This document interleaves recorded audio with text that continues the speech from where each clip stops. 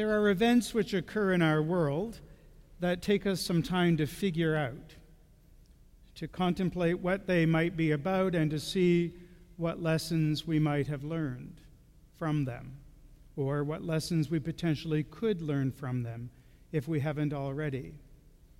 Just think of the At Issue panel, for instance, after every time there's an election or some kind of political announcement, trying to make sense of the politics and what's behind it, and what does that mean for us as ordinary Canadians.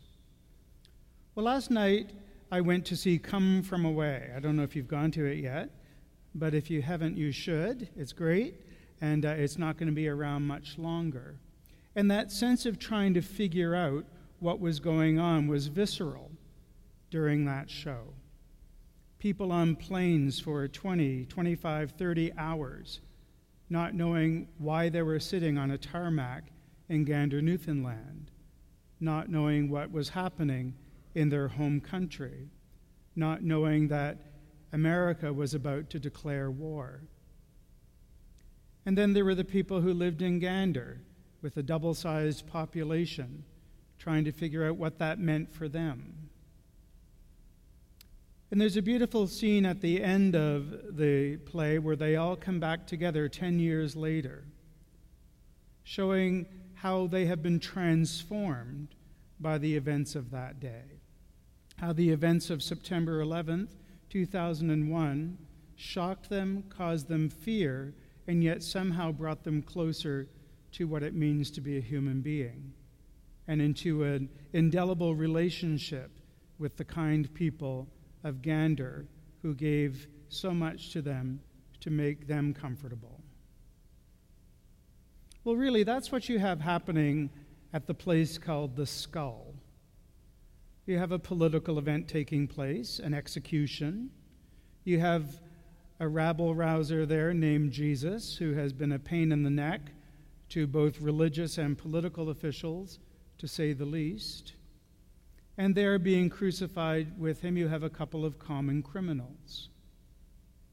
It doesn't say what their crime was, it just says that they were evil, that they were being crucified because of their sins. And we've been spending a couple thousand years now trying to figure out what that means. Well, one of the clues, I think, into entering into the meaning of that event for us as Christian people is to ponder for a moment why that reading would land today. Today is the feast of Christ the King, or the reign of Christ. And surely there must be a better reading to talk about what it means for Jesus to be king than his crucifixion. You know, maybe the transfiguration, where he is revealed in all of his glory. Maybe some of those beautiful passages from Isaiah that are sung in the Messiah about the one who is to come to be the King of Kings and Lord of Lords. Maybe even something about the King of Love, my shepherd is, the one who leads rather than forces his people in the way of love. But this is the one we get, and we get it for a reason. We get it so that we might understand a couple of things. First of all, the nature of the king, and second of all, the nature of the king's reign, and what that might mean for us, his subjects, as it were. I remember when I was a student at TST, Toronto School of Theology, going to see Henry V. Do you remember that movie with Kenneth Branagh?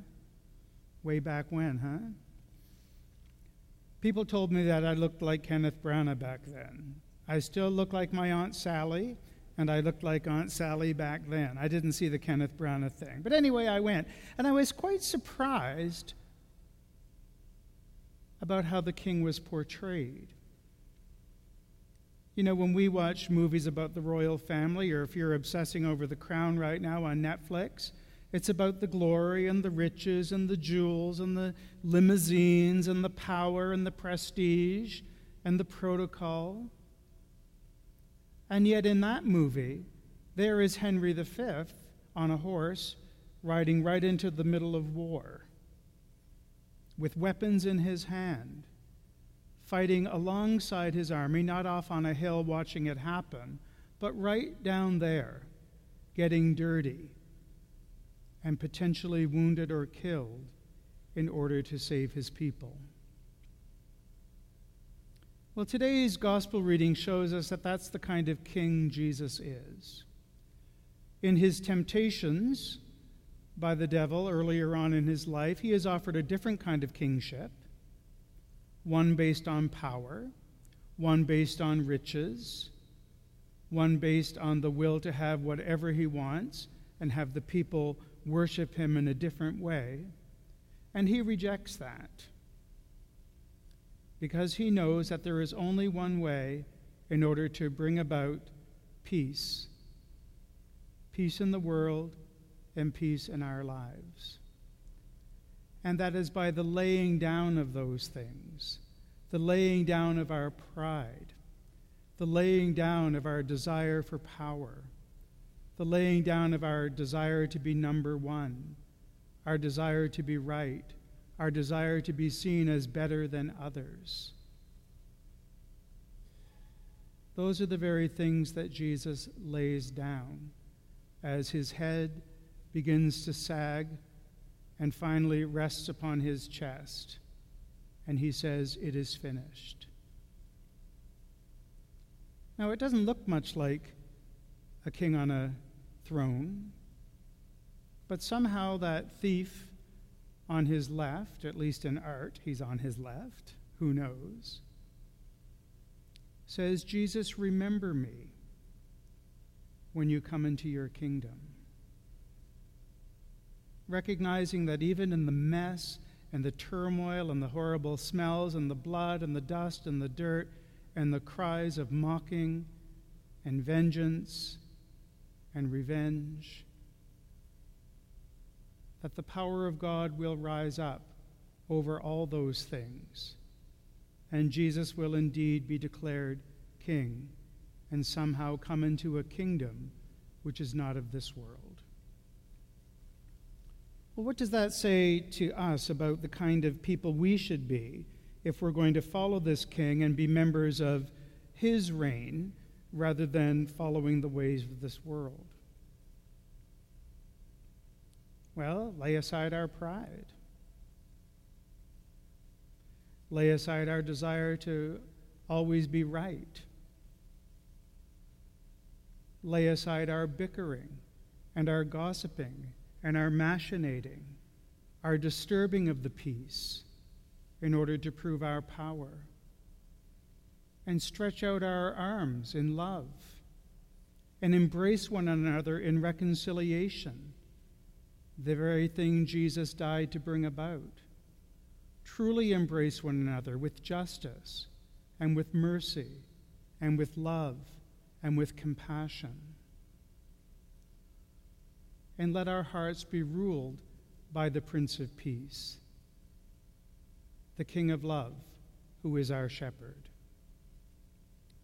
Our nature must be formed by his nature, and our reign by his love. Amen.